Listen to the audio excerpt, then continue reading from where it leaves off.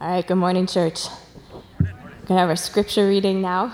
The scripture passage for today is going to be in Ezekiel, starting in chapter 2, verse 8, and go to chapter 3, verse 15.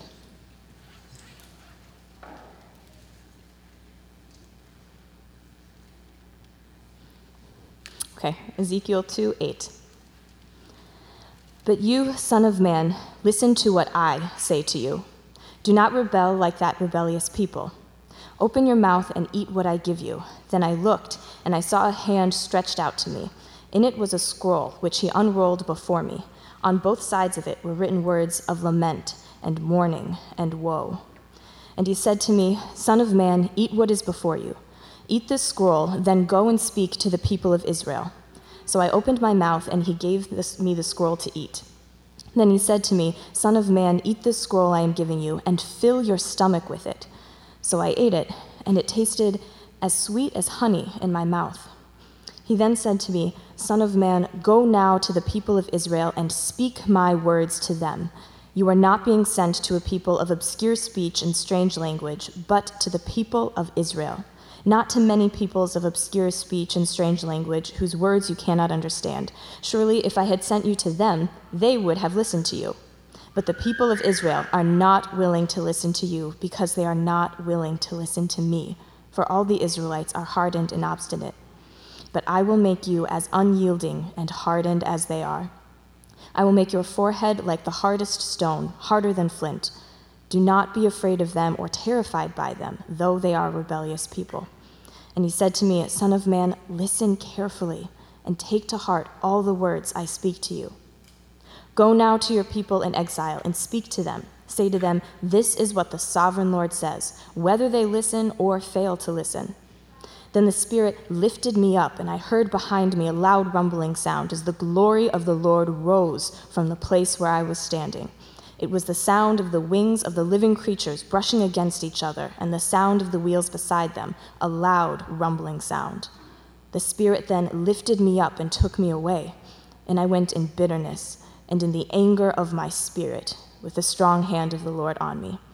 I came to the exiles who lived at Tel Aviv near the Kabar River, and there where they were living, I sat among them for 7 days, deeply distressed.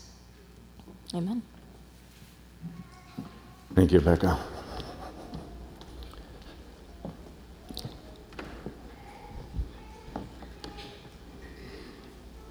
Many have asked how I'm doing with my ails and woes. I'm ailing and woeing. And the back surgery a few weeks ago, they weren't able to do what they went in to do. And so we're back to testing and probably a more complicated surgery in my future. But thanks for your prayers. Recently, a pastor of a long-standing Bible-centered denominational church declared that he was going to preach the word just as it was. Well, that doesn't sound like it should be something that's unusual or significant. He wasn't going to allow for any cultural amendments or interpretations, but within several months of that announcement, well over half of his church left. They denounced his leadership. In some cases, there were decades of friendship that were broken. In a few cases, he was taunted, told to get with the times. And they left over a self-honoring gospel that lifted up man in cultural ways instead of what God had deemed fitting for a sinful people to hear.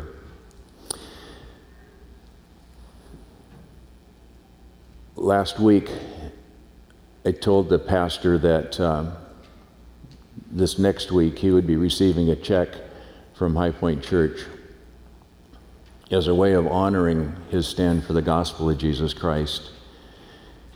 And he said, you don't need to do that. And I said, no, we don't, but we can and we are, because what you did took guts. It was right. It was holy. It was righteous. We want to honor you. He said, it's taken a toll on my wife and I.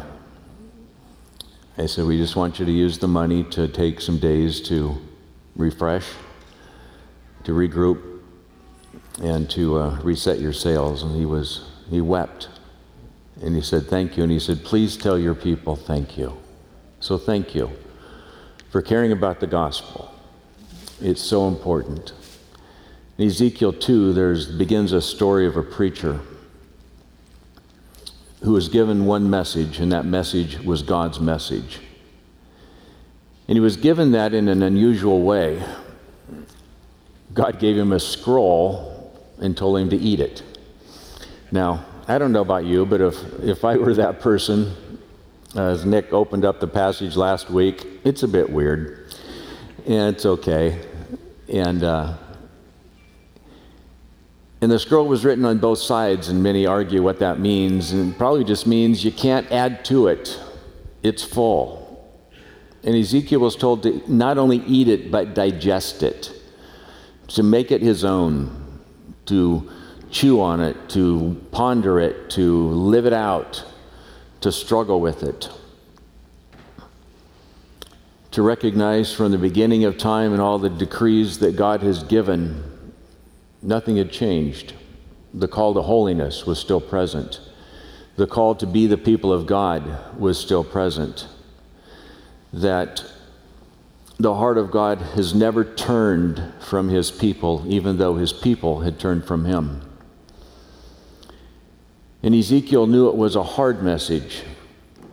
It was a difficult message, but he knew there was a responsibility that he bore to preach it. Paul in Romans 10 said, how then will they call on him in whom they have not believed? And how are they to believe in him who they've never heard of? And how are they to hear without someone preaching? And he goes on to say that faith comes from hearing, and hearing from the word of God. Preaching, the heralding of God's word, is not the best way to communicate. Have you ever noticed that? This is the only venue where you go to hear a sermon. Because men in all their knowledge and such have found out that there are better ways to commute a message, and yet God, in his wisdom, has used the foolishness of man and anointed that for his message. And it is the most effective in God's hands with God's word way to speak to the human soul.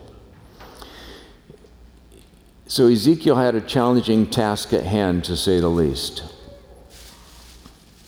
God says, here, take the scroll, digest it, internalize it. One of the most difficult things about preaching is that you're the first person to hear the sermon. When a pastor puts a sermon together, or an evangelist, or whoever is teaching,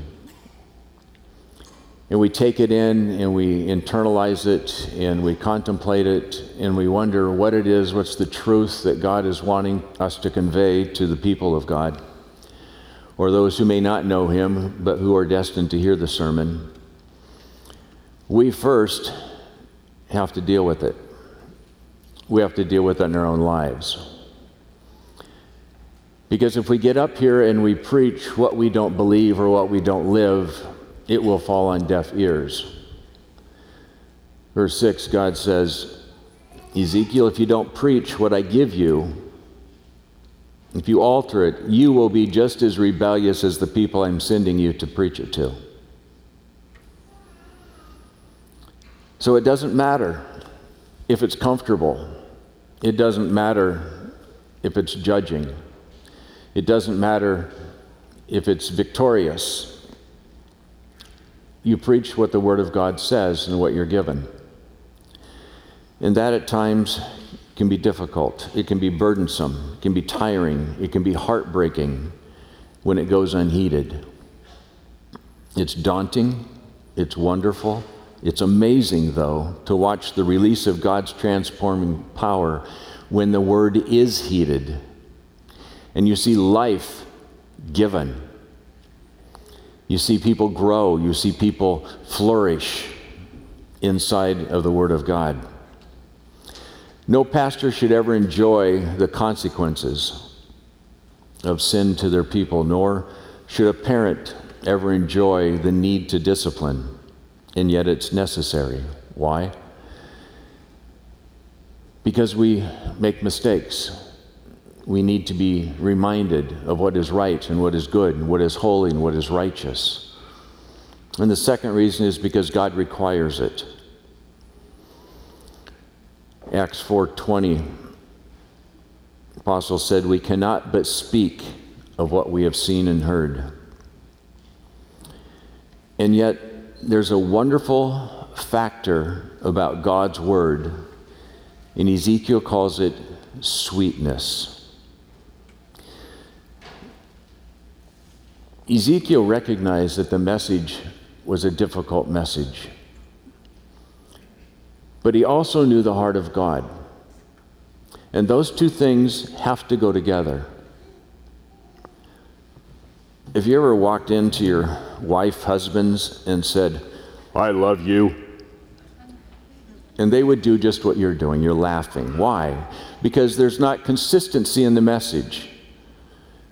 The words "I love you" are meant to be stated in such a way that there's feeling, that the body stance is open, that there's intimacy. I love you. And that's a far different message received than "I love you." Ezekiel knew that the judgment of God's word had an end game that was sweet. There was something about God and his character, because it doesn't change, because the heart of the Father is always for his creation, mankind, that if heeded, there would be this goodness, this sweetness that would happen, this transformation to a sin-laden heart. In Hebrews chapter 12, it talks about Jesus being beaten and broken and bruised, and yet for the joy set before him, even though the pain was there and the suffering was great, even though he knew he was going to die, there was something that was sweet because of what was happening, because of what was being would be produced by his death and resurrection for us. We would become his. We would become the children of God. There would be this love relationship that he and the Father and the Spirit would delight in as we receive and believe in Christ as our Lord. And so Ezekiel understood that there was this difficulty. Today, there's a difficulty in the message because it's a reminder that we're a stubborn and rebellious people. And yet there's a sweetness because God's heart has never changed towards stubborn and rebellious people. God's the giver of good things. Even his judgments, when heeded, result in redemption. And that is so important for us to hear. And in that,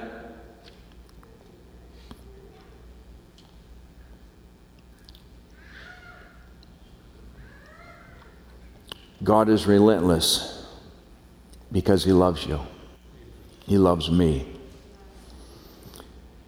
Can you imagine what it's like for God to listen to our head talk, to our doubt, to our fear? Does it put him into a tailspin when he's provided so much good, when he's given us his word? No. I'm sure it saddens him. Like a parent who sees his kid make a wrong decision, it grieves us. But it doesn't change our love for him. Sometimes it intensifies it. Because we don't want that child to lose. We don't want that child to be lost. We don't want that child to go in a way that they'll never know Christ. God's relentless against those who reject him.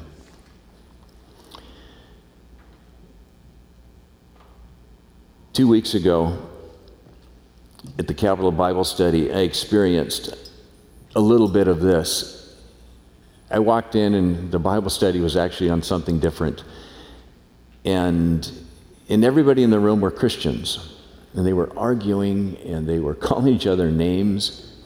And apparently the session before with the whole House of Representatives had not gone particularly well, and there was name calling and all kinds of things, and this righteous indignation welled up within me. And I let him go for about 10 minutes, and I just said in a very direct tone, "Stop." Everybody looked at me, and they sat down. And I said, "Listen to yourselves, you're brothers in Christ." Our sisters weren't there that day, thank goodness. "What are you doing?" And God gave me some very distinct, succinct words for them. And I called them out by name because they needed to apologize to each other. They needed to act like the God that they professed to serve.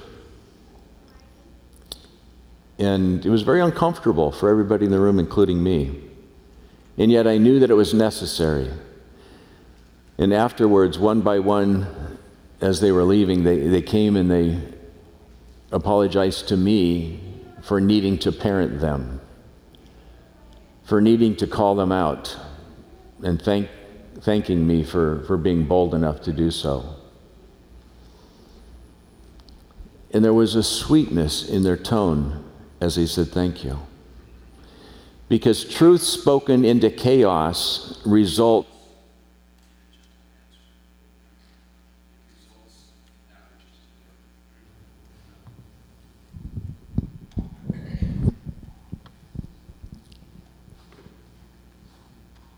And so there are times, I think we're back on.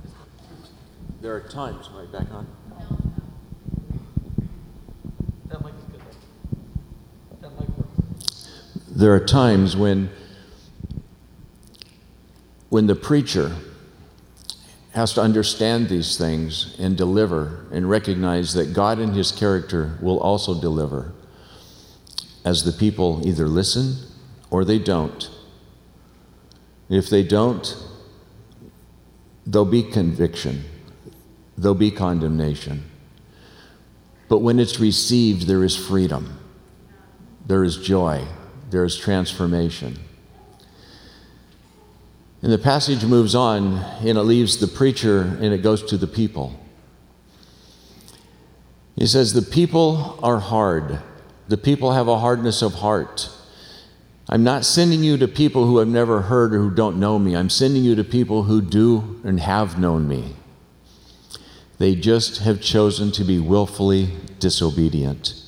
They have chosen to be hard in their thinking against God.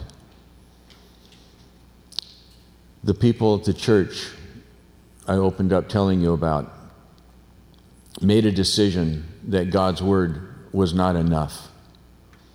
That somehow their interpretation and their description of what they wanted to believe was somehow better than what God had for them.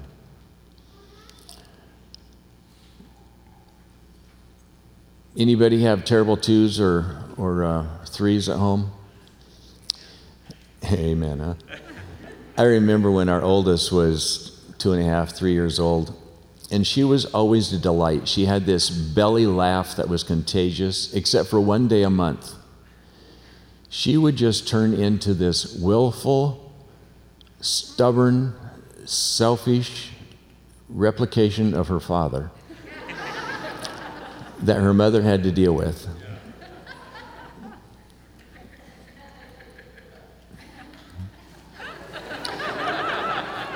Remember cassette tapes? So my mom had this big thing with probably 100 cassette tapes of all these sermons and Bible teachers in it. And Esther walks into the room, and Jay is just pulling all the tape out. And there's probably 20 empty cassettes on the floor and a mass of tape. And for 4 hours, that little 2.5-year-old said, "No, I will not be sorry." Esther was in tears. I was at a distance. I didn't want any part of that. She's the patient one. Finally, she said, "I'll tell Mama I'm sorry, but I don't mean it." 2-year-olds are proof that sin is inherent in people. You don't have to teach them that.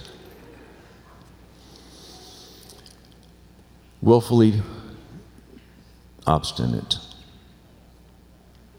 That's who Ezekiel had to go to. Today, what's the prevalent thought? That the individual needs to be served.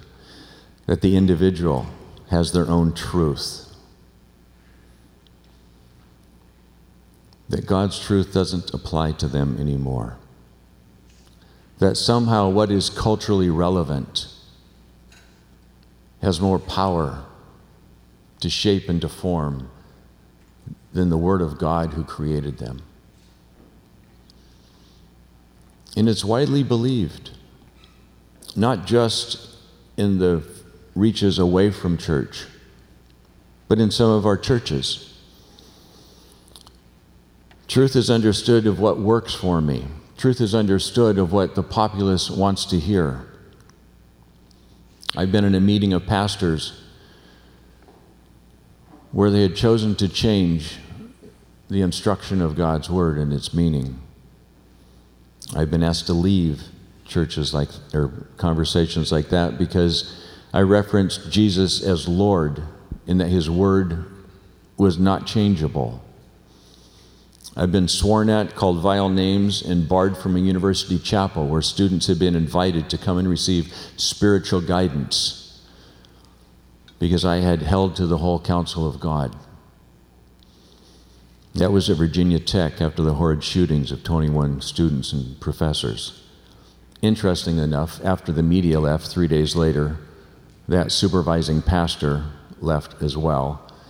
And the university invited our team in, and not only invited us in, but they housed us for the next 6 weeks, as we did provide biblical spiritual counsel to the students of Virginia Tech. Sin's ugly, God hates it. It's selfish, it's destructive. I tell you these things because nothing has changed. Sin has always been selfish. Sin has always lifted man in light of God. And we know, as witnessed by a 2-year-old, it's just not true.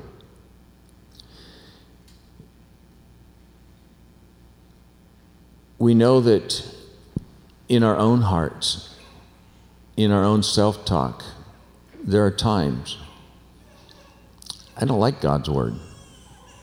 It causes me to do that which I don't want to do. But I know the character of God, and so I bend, I bow, and I obey the word given to me. And I've always found it to be a sweet conclusion. There have been times when I've said no, or I'll say it, but I don't mean it. And God has sat back and let me suffer the consequences. And you've had those experiences too. There's the preacher, and there's the people, and then there was one more scene. And this is a scene that I, as a pastor in Lake Nick, we don't appreciate and we really don't like. But it says the Spirit lifted him up, and Ezekiel says, and I was distressed because I didn't want to see what sin was truly like. And he sat him down in Tel Aviv next to the river, and he made him watch sin for 7 days, to be in the center of a sinful people, to see the brokenness, the hurt, and the pain. See, God is not a God who doesn't understand what you're going through. He gets the isolation, the pain of loneliness when he turned his back on his son, the cross. He understands the temptation. He knows you hurt. He knows they hurt. And he made sure the preacher understood that. Because it couldn't just be a word of judgment for judgment's sake. It had to be a word of judgment that was consistent with the heart of the Father. It had to be a word of judgment that didn't condemn, but a word that brought life if heeded. Even though God told him it would not be heeded, still, take my word in my way to the people.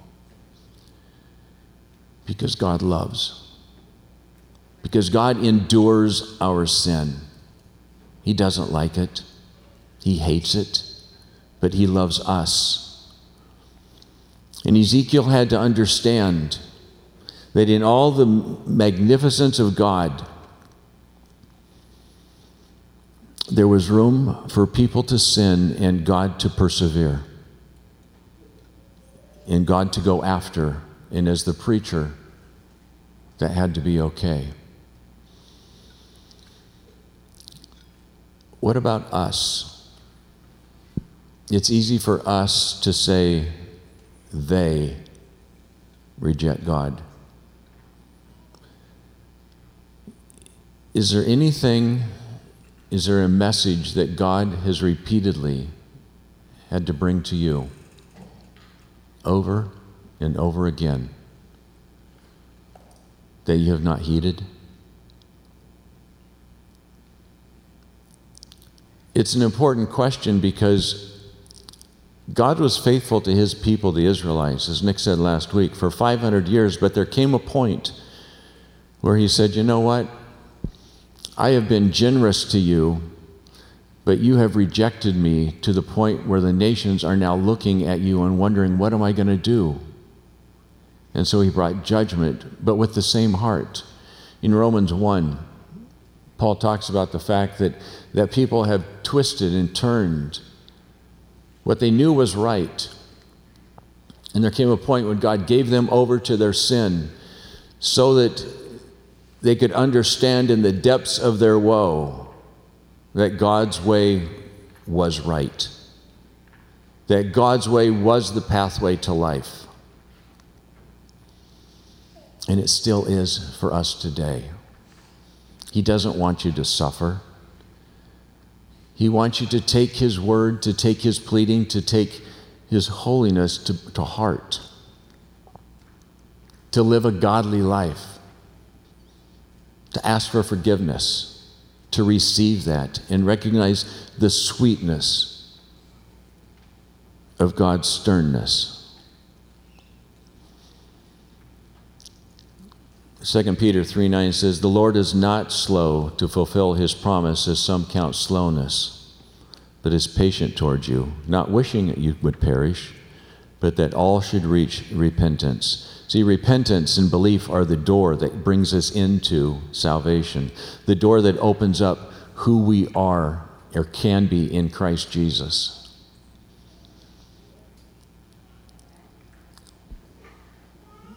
If you struggle with a particular sin that you know is a sin against God, relinquish it. Don't be the hard-headed, stubborn people that Ezekiel is sent to. Ask God for the softness of your heart to be apparent. Come to him as a child lifts their arms to a father and is received, knowing that they've just done something wrong, but Dad's going to hold them. He's going to tell them it's okay. I forgive you. And there won't be broken relationship. There'll be good, loving relationship. That's the opportunity that we have with Jesus. The message from this pulpit, whether it's sweet, harsh, it will never change God's heart. And the message should never change because it's God's word. He loves you. He cares deeply about you. And it's not us and them. It's just us who need a Savior. Some of us have realized that, and some of us haven't. He loves us all. Jesus died for us all. But God will protect his name. He won't stand for a church that alters his word. Be careful with his word. Read it for what it says. Eat it for the nourishment that it brings you, for the life that it gives you. Check what is said from this pulpit against the word. Make sure it is true and honest and consistent with the heart of the Father. Every book of the Bible is the story of the redemption, and you can count on it. Heavenly Father, thank you for your word. But equally, thank you that your intent is not that we would be dealt with in a harsh manner, but that we would be dealt with in a manner that opens our ears to truth, that we would be loved. You are magnificent, and we don't understand all your ways, but we do know that we're safe inside your words. We're safe inside your intent. We praise you. We lift you as Lord in every area. May you be honored. May your kingdom be expanded. In Jesus' name, amen.